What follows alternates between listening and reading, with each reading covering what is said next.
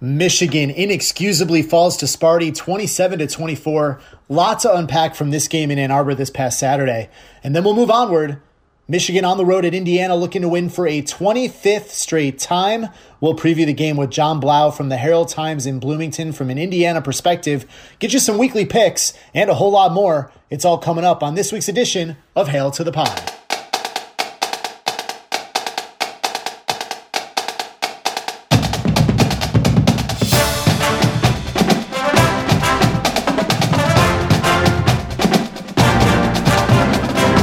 This week's edition of Hail to the Pod. I'm your host, Kevin Rich. As always, you can email the show at hailtothepod@gmail.com, tweet me at krich23, and download and subscribe to the podcast everywhere your favorite podcasts are found, including Apple iTunes, Google Play, and Spotify. If you like the show, please leave a 5-star review and be sure to subscribe as well. That way, every time there is a new episode, it will get downloaded directly to your favorite podcast platform. Well, life is filled with highs and lows, my friends. And after the ultimate high and feeling of bliss of Michigan dominating Minnesota 2 weeks ago, what do they do for an encore? They crush us, just like how 2020 has crushed us all year by inexcusably losing to Sparty in the Big House by a score of 27-24. I mean, talk about a Jekyll and Hyde experience. Michigan comes out. They dominate Minnesota across the board. You put up 49 points. You left points on the board with the missed field goals. You have a quarterback in Joe Milton that looks like the next coming of Cam Newton. The offensive line, they debut 4 starters. They make huge holes. The receivers playing fast. The secondary, which we feared could maybe not be that good this year. They keep a soon-to-be NFL first-rounder in Rashad Bateman out of the end zone. They don't give up any big plays to him. And then Saturday rolls around. The offensive line plays terrible. The receivers were limited to slot plays up the middle, nothing deep.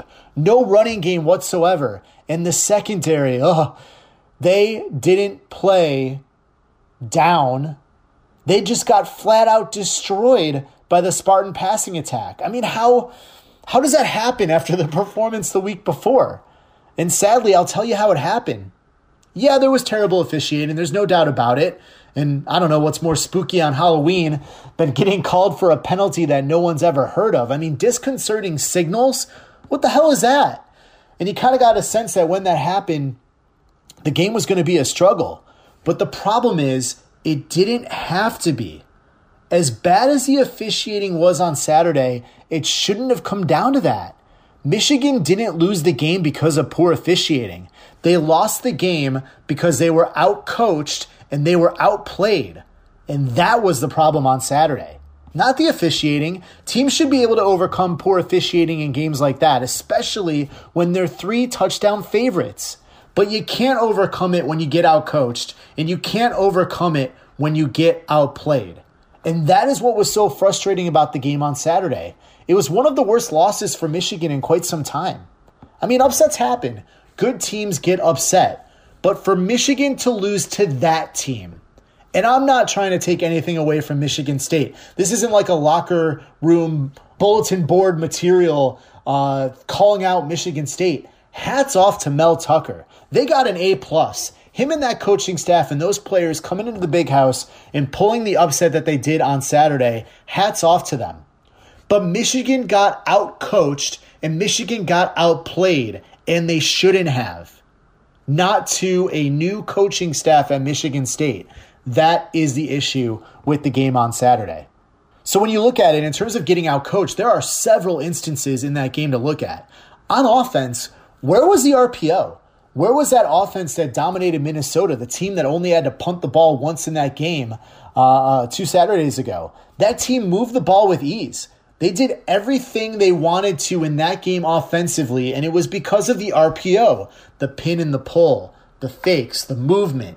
They did so many great things in that game against Minnesota, the threat of Joe Milton being able to do stuff with his legs just as much as doing stuff with his arms. And I'm sure, I think we can come to find after the way Minnesota played last week against Maryland that maybe Minnesota is just terrible this year, or at least on defense. But also, those things that worked so well for Michigan in that game They just didn't even try and execute in this game on Saturday.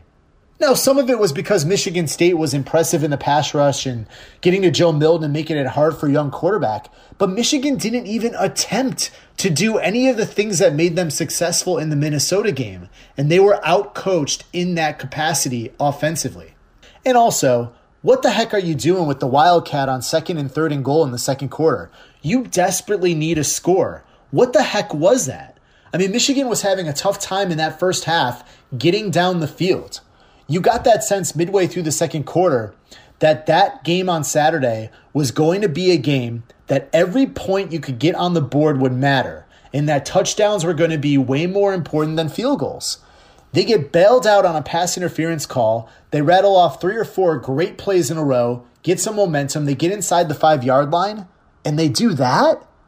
It didn't work on 2nd down. Why are you trying again on 3rd? I get it was a gadget play. Thank God it didn't get intercepted. But why are you running that? You have a mobile quarterback, a quarterback that can scramble out of the pocket.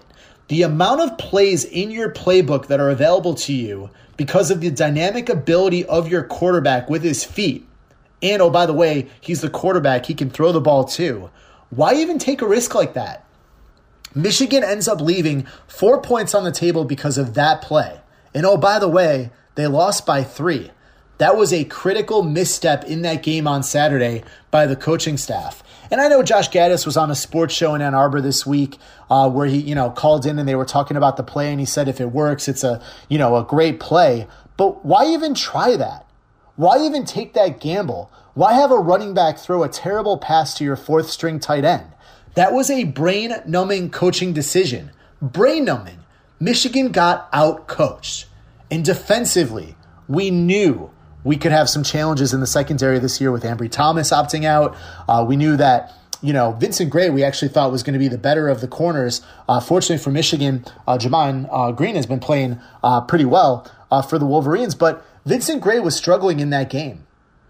And this is on the coaching staff because you got to make a decision here. You got to make a personnel adjustment. And Michigan's coaches didn't make that personnel adjustment until late in the game.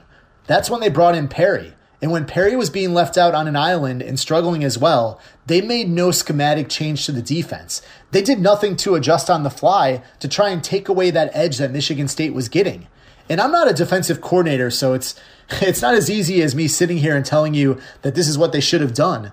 But for the coaching staff that has been together for quite some time now, going up against a brand new coaching staff, you cannot get outcoached like that. Not to a team that has a brand new coaching staff coming in and rebuilding a program.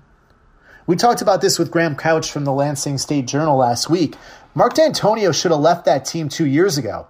He left Mel Tucker with very little pieces, having to go out and recruit players after D'Antonio quit right before signing day.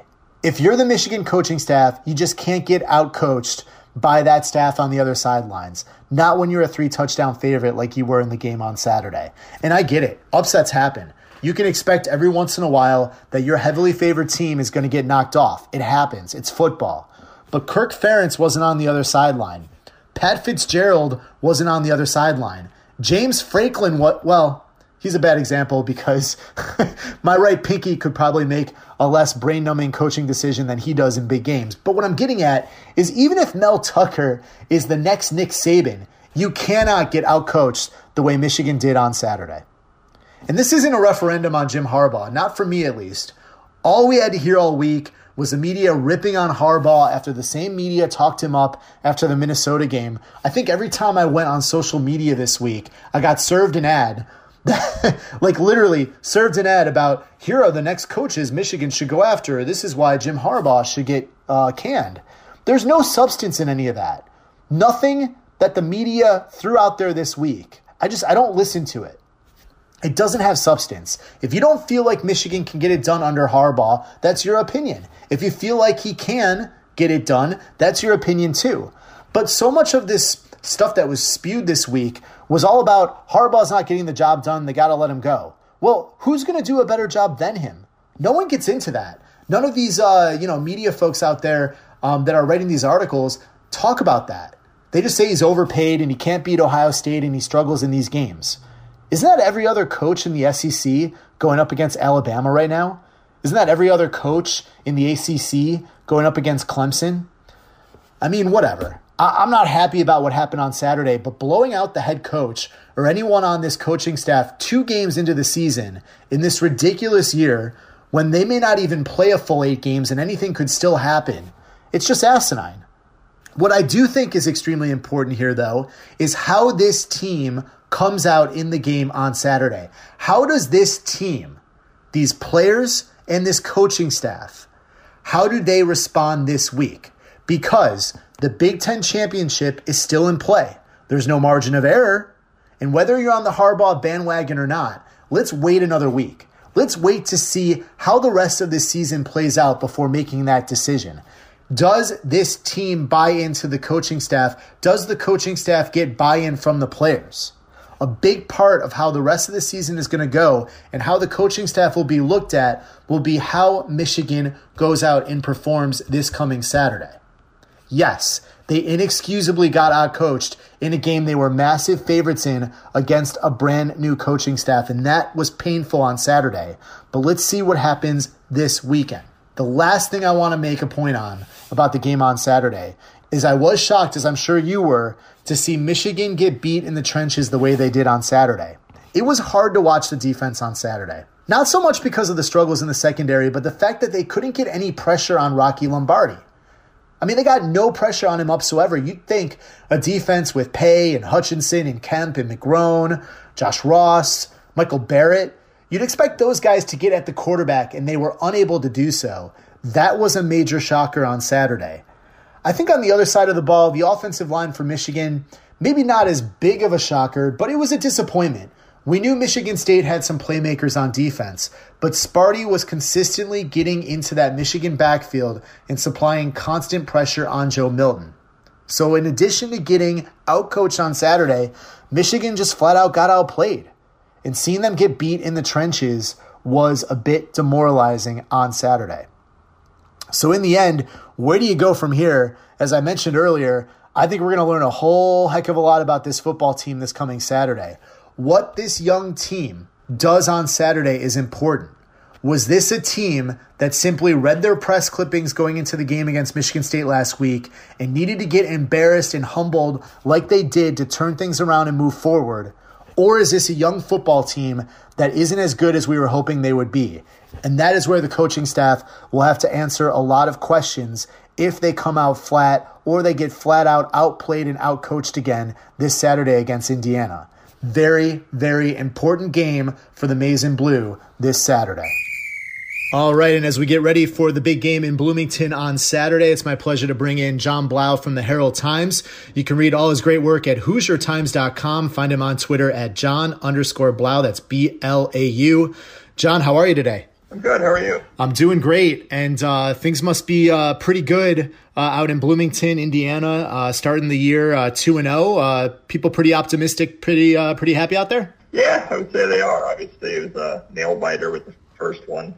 The reach, they're calling it now, with Mike Penix for the pylon, and that was some hysteria. And then obviously Rutgers made things a little interesting last week with the multiple laterals that ended up not counting. But yeah, I mean, obviously 2 wins and to be 2-0 at this point in the season playing Michigan, I think fans have to be pretty happy with where the Hoosiers are at right now. Yeah, I switched over after Michigan's inexcusable loss to Michigan State to catch your game, and that Rutgers lateral play, that was incredible. I know it didn't end up counting, and at that point, I don't know that would have necessarily got them in a position to come back and win the game. But what was crazier, the reach or that play?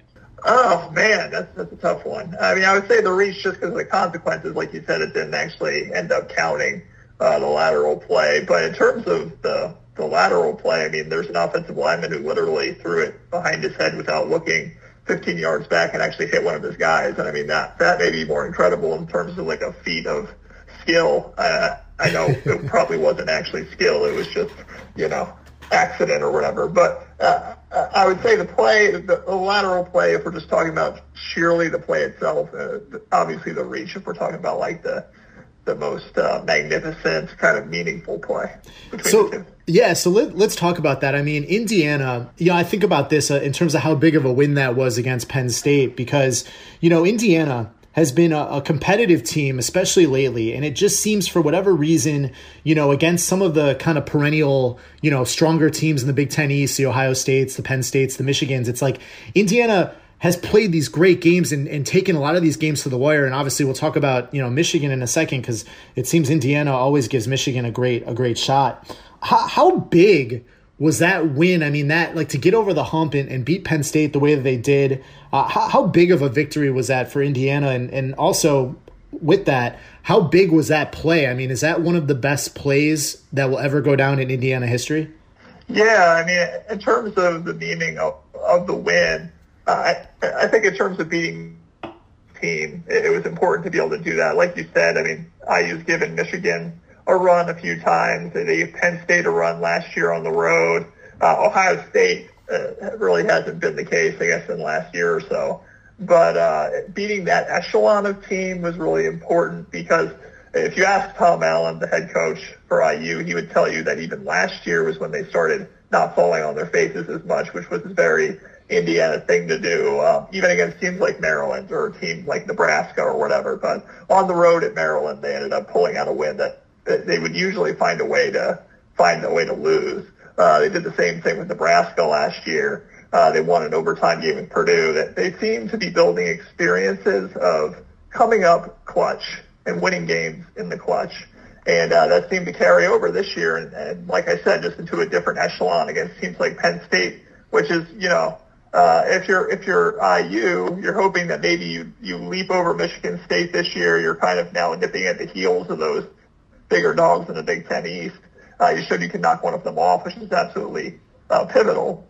And in terms of the reach, I mean, I don't have the entire catalog of IU's greatest plays in my head just because I'm actually from New Jersey. I went to school at Penn State. I've been covering this beat for a few years now, but I don't have them all stacked up. But, I mean, that's got to be up there. I know Antoine Randall made some plays with his feet when he was the quarterback back in the day, but that's one of the greatest just because of the meaning of it in terms of who they beat and how they did it. So that's definitely got to be in the top 5 somewhere, I would think. Yeah, that's going to be a picture of that reach by Michael Penix Jr. will be a picture that will be framed and donned in a lot of businesses and homes in the Bloomington area and alums that don't live in Bloomington anymore for many years to come. We're talking to John Blau from the Herald Times. Great work he does at HoosierTimes.com.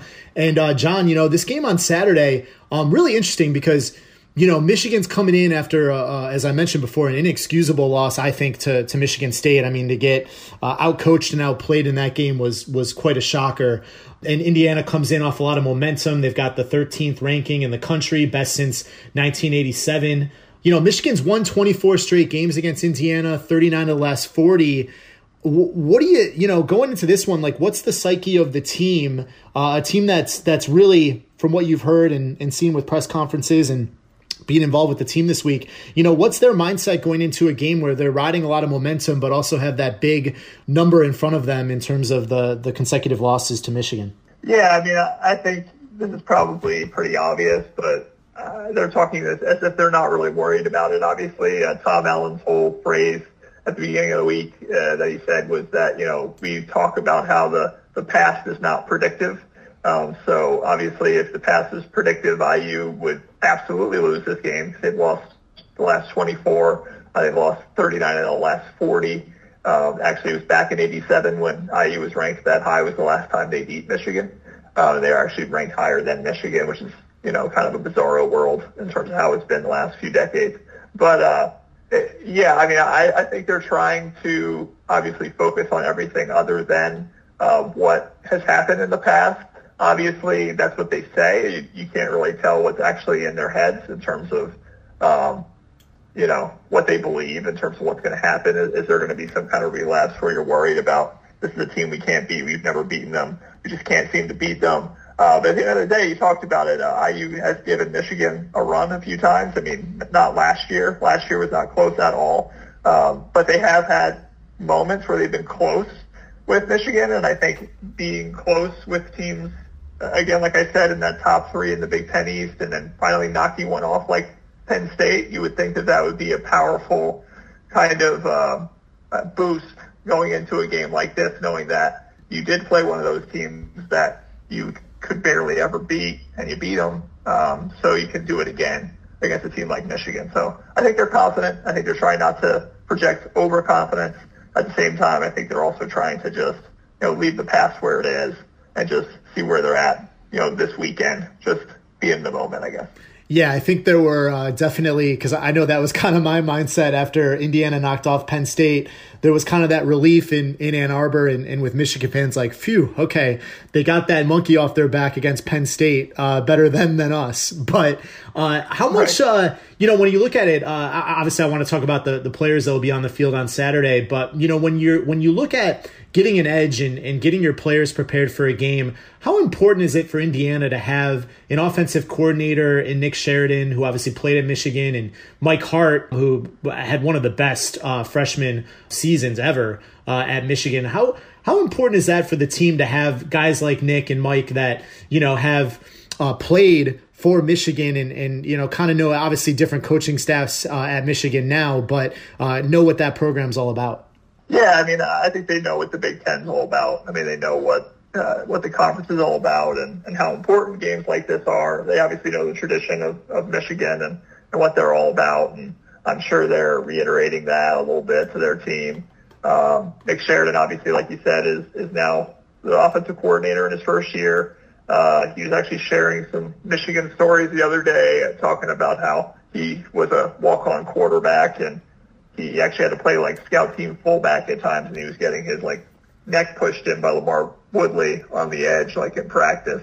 So he's definitely had some interesting experiences. He was talking about that more in the context of being able to relate to his players and tell them what it's like to be a player and the ups and the downs and the things like that. But he's an interesting guy in terms of he's learning how to be a play caller. Tom Allen obviously believes he's a really sharp young mind. He thought he might as well, promote him to offensive coordinator himself rather than have Nick Sheridan run off somewhere else to get his experience as an offensive coordinator. Tom Allen does this. He likes to give younger coaches lots of opportunities, and so Nick Sheridan got the offensive coordinator role. Mike Hart is actually the assistant head coach, so he has both those guys in very prominent roles, very important for the IU program. But there haven't been any specific comments about their time, at Michigan saying they want to beat Michigan or anything like that. More just, sharing some light stories, I guess Nick Sheridan did. But it definitely does add an interesting element, I guess, to the game that those two guys are on the sideline for IU. Yeah, absolutely. I think one thing that gets overlooked here is, there's some good quarterbacks in the Big Ten, but, you got a quarterback in Michael Penix Jr. He's 7-1 as a starter. Obviously, we saw a monumental play for the program in terms of what he did against Penn State to win that game. How important is he to this team? It seems to me that when Michael Penix Jr. is going, this team goes with him. Yeah, he's special when he's on fire. Which the game versus Penn State, the very first 3.5 quarters, he was not really on fire. And that's a little bit of a thing you would expect because, he was injured and out for the year, November 2nd of 2019 to Northwestern, and then he goes almost an entire year without playing until he obviously gets out there again. And he was not sharp at all, but then he, turned it on in the last minute 42 of regulation and obviously overtime to win it. And when he's on, he's got such a rocket left arm that he can zip things in there that you would think the window is gone, that he missed his opportunity, but he can blast it in there before a corner can actually kind of pick it off or do whatever he wants to do with it. He has the legs to run if he wants to, but he does not like to run. He likes to sit back there as much as possible, scan the field, get the ball out, and that really continued into Rutgers week. He only completed 3 out of his first 10 passes, but there were about 6 drops in there. At times it seemed like IU's receivers weren't prepared to catch the ball because it just was coming at them so fast because he throws the ball so hard. He can learn a little bit when it comes to touch. But he's just very, very special in terms of arm talent. In terms of composure, if you talk to any of his coaches, they'll tell you he's the calmest quarterback you've ever met. Nothing rattles him at all. He obviously had all those injuries last year, and he seems to be, back on track. He at least looked like it at Rutgers, and he can make game-changing plays. So I think the hope is, just like he did at the very end of the Penn State game, that you put him in a game against Michigan, and he's going to have some game-changing plays that can put you over the top against a program like that. Yeah, and speaking of going over the top, I mean, he's got a trio of pass catchers. I think of Whop Philyor and Ty Freifogel, and the tight end Hendershot is pretty darn good as well. I mean, it seems to me just what Michigan State did to Michigan in the air on Saturday.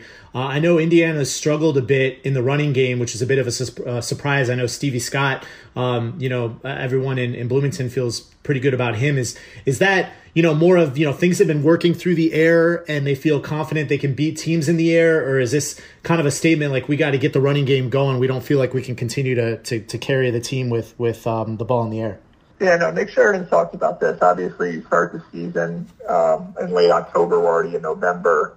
You're going to have to be able to run the football better than IU has been. The weather is only going to get colder, and you can't be passing the entire time out in 10-degree temperatures.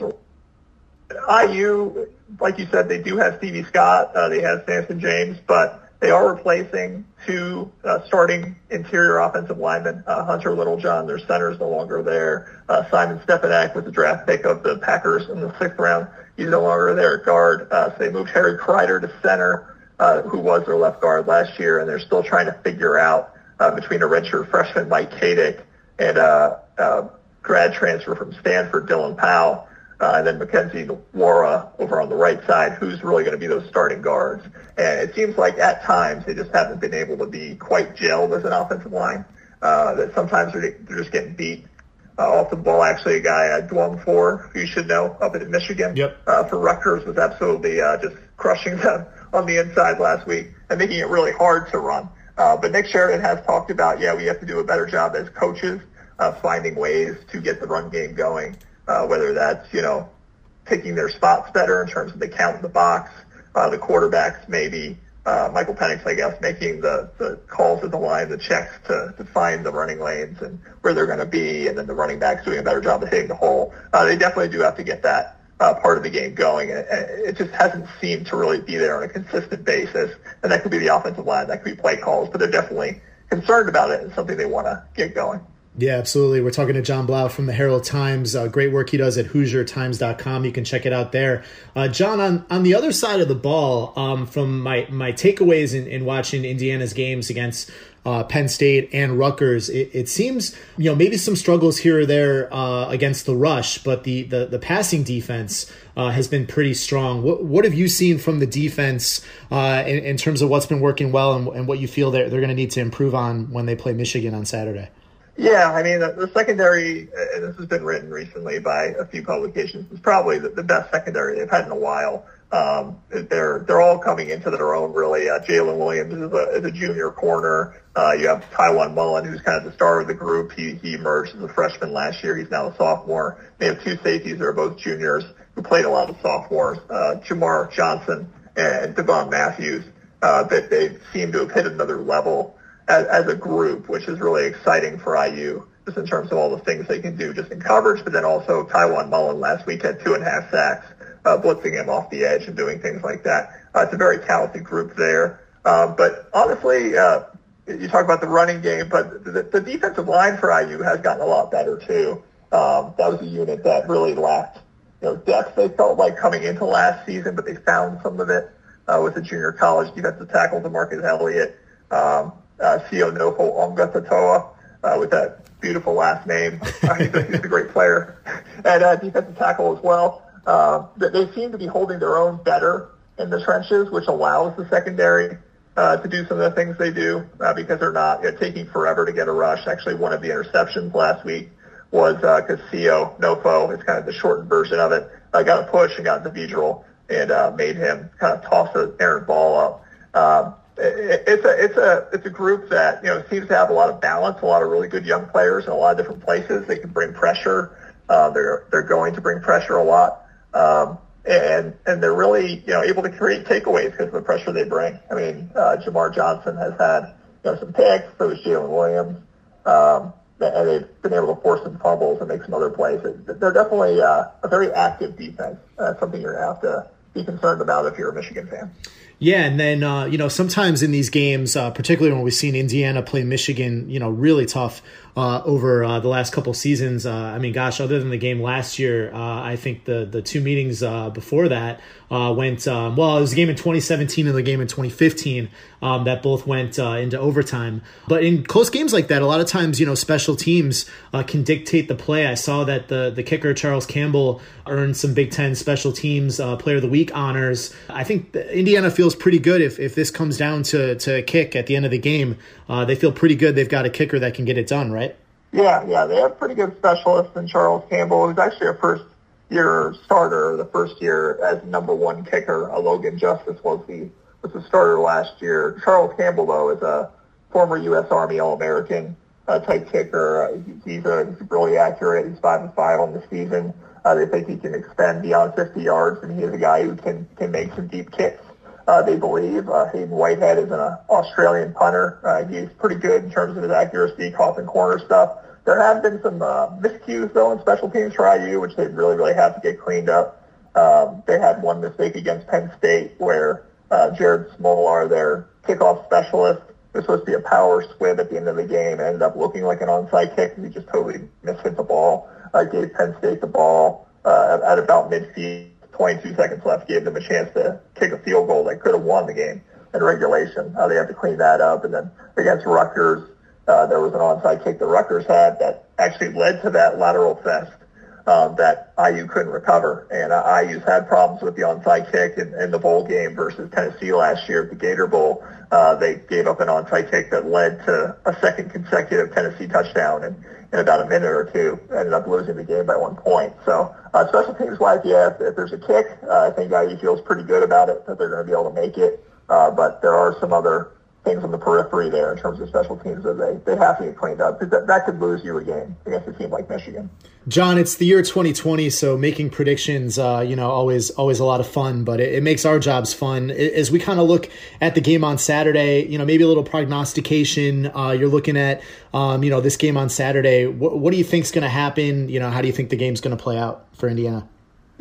Yeah, that's a tough call. I remember going into the Penn State game and thinking IU had a chance, but as it happened so long that I didn't really feel I could pick IU to win. I remember actually it was Penn Live out in Harrisburg in Pennsylvania asked me to predict. I think I said like 27-24 Penn State or something like that. Again, because of the 24 straight losses, I don't think if I'm picking, I'm going to pick IU necessarily, but I obviously think they can win. But I would probably say something along the lines of, say like 35-31 or something like that, Michigan, and see where it goes. John, one last one for you here. Obviously we've been monitoring, you always monitor injuries, but, now this year we have to monitor the, the COVID-19 situation and all that. You hearing anything this week in terms of any maybe significant injuries or, maybe anyone that might be out of this game? Yeah, we don't hear specifically in terms of COVID. If an athlete has it, they would give us those updates if there were, but we don't have any update in terms of COVID numbers. I don't think there's much going on there for IU in terms of an outbreak. Obviously, there's in terms of injuries. Miles Marshall is one of IU's top receivers. He was knocked out from a targeting call in the Penn State game. He actually missed the Rutgers game using concussion protocol, so we'll see if he's back. David Ellis, who's kind of a running back, receiver, kick returner, a really special talent, versatile talent offensively that IU wants to use in multiple ways. He's missed both games, the Penn State and the Rutgers game, with a lower leg injury. We'll see if he's available. I'm not sure yet about him. And then also Matthew Bedford, the left tackle, or it's actually the right tackle. It's the one protecting the blind side of Michael Penix. He seemed a little hobbled at the end of the Rutgers game, but we haven't heard anything about him actually being out definitively or not.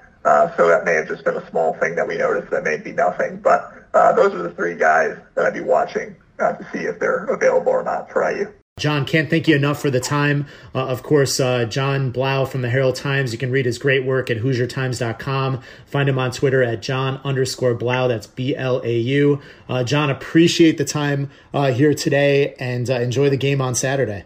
All right, appreciate it. Thanks, Kevin. Great stuff there from John Blau, and it's time to go rapid fire.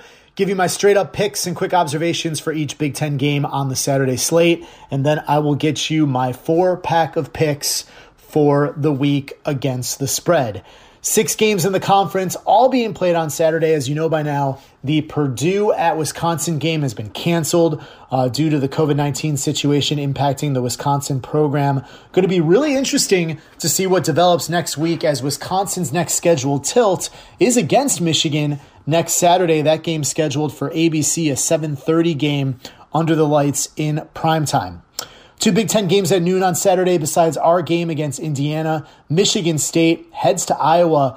Iowa is a surprising 0-2 on the year. Sparty looking to beat Iowa for a 4th consecutive time. Now on paper, that sounds incredible given how poorly Michigan State has played the last 2 seasons. But then you look and see that the last time they played was in 2017. Michigan State a much better team back then. And wouldn't it just be typical Sparty to fall flat after their huge upset win against Michigan last week? You know it's going to happen. I'm giving it to Iowa. Iowa's going to beat Michigan State. Nebraska at Northwestern. These guys play each other tough every single year. The last 2 games have ended in walk-off field goals. Nebraska karma has not been their friend. Give me the Wildcats. 2 games in the 3:30 slate, Minnesota at Illinois. Minnesota, please make us feel better and win this game and maybe hold Illinois to 2 scores and 200 yards. I mean, it's not a lot to ask. Your defense can't be that bad. Make us feel better. Row the boat, Gophers. Give me Minnesota.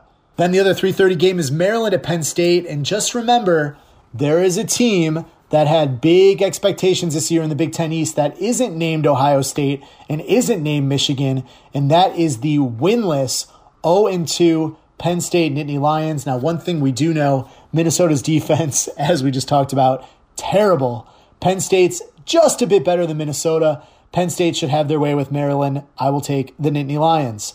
And the 7:30 game, not much to talk about here. Rutgers at Ohio State. The Buckeyes have won 14 straight Big Ten games by double digits. This will be an easy number 15.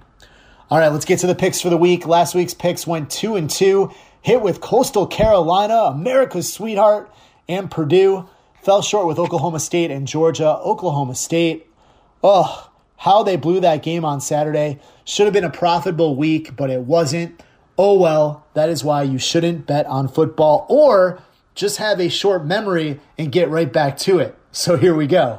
The Pac-12, they're going to return this week. That's my destination for the first pick this week, and that will be in Eugene, where Stanford faces Oregon. Oregon, a 10-point favorite. That spread is just way too high for me, especially first game of the season in the Pac-12.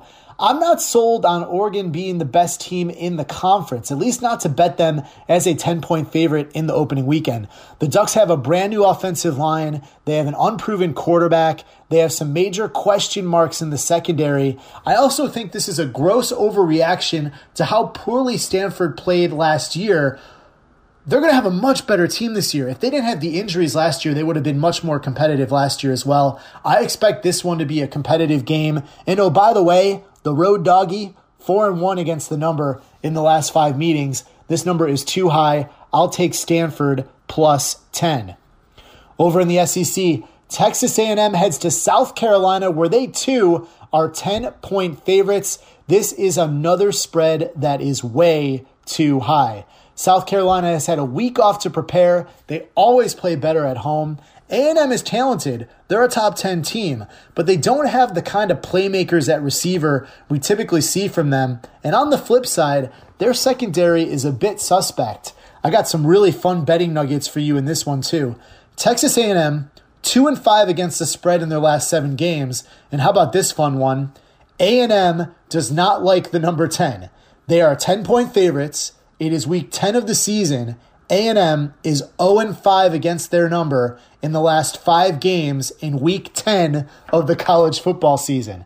And if it couldn't get any better than that, South Carolina is 5-0 against the number in their last 5 games played in week number 10. You do not want to go against that betting juju. That number is too high. Give me the Gamecocks plus the 10 points. Onward we go. Cincinnati, the 6th-ranked team in the country, the highest-ranked team from the group of 5. They are undefeated, and they welcome the 2-2 Houston Cougars to a cold Nippert Stadium. Cincinnati has been so impressive lately, especially if you look at their last 2 games. They beat SMU, they beat Memphis by a combined score of 91-23. Everyone keeps pointing out to how great this Cincinnati defense is, but their offense is pretty darn good too. And oh, by the way, Houston, they just gave up close to 700 yards of offense last week to UCF. Their 2 losses, they lost by 23 to UCF and 17 to BYU. Ouch. Betting numbers, they favor Cincinnati in a big way here too. Cincinnati has covered the number in 7 of their last 10 against Houston. They are 6-2 against the spread in their last 8 games. Cincinnati wins this one comfortably. Give me the 13.5 points. And my lock of the week, they are America's darling. They won us some money last week too. Give me the Coastal Carolina Chanticleers. 18-point favorites at home in beautiful Conway, South Carolina against the South Alabama Jaguars. That precious teal field will be glowing under the lights on ESPNU on Saturday night. Coastal Carolina's quarterback, Grayson McCall, he comes back last week against Georgia State and they torched them 51-0. They were 3.5-point favorites and they won 51-0. South Alabama, their opponent this week, they are 3-for-3 on the season, but the collective record of the 3 teams they beat, 2-19. Coastal Carolina is 5-1 against their number in their last 6 games. Blowout city. Chanticleers, let's go, baby. 18 points. Coastal Carolina, they are my lock of the week. Here we go. Red 29. There it is. And now for the game that matters most on Saturday, the 23rd Michigan Wolverines, 1-1 on the season, head to Bloomington to face the undefeated 2-0 and 13th ranked Indiana Hoosiers. We've got a noon kickoff with the game airing nationally on Fox Sports 1. Joe Davis and Brock Heward on the call. You can also catch the game on the Learfield IMG College Michigan Football Radio Network with Jim Brandstander and Dan Deerdorf. This will be the 69th meeting between Michigan and Indiana. Michigan with a 59-9 advantage in the all-time series. If you're keeping track at home, that's 86.8% win percentage for Michigan against the Hoosiers. They've won 24 straight games against Indiana and 30 of the last 40.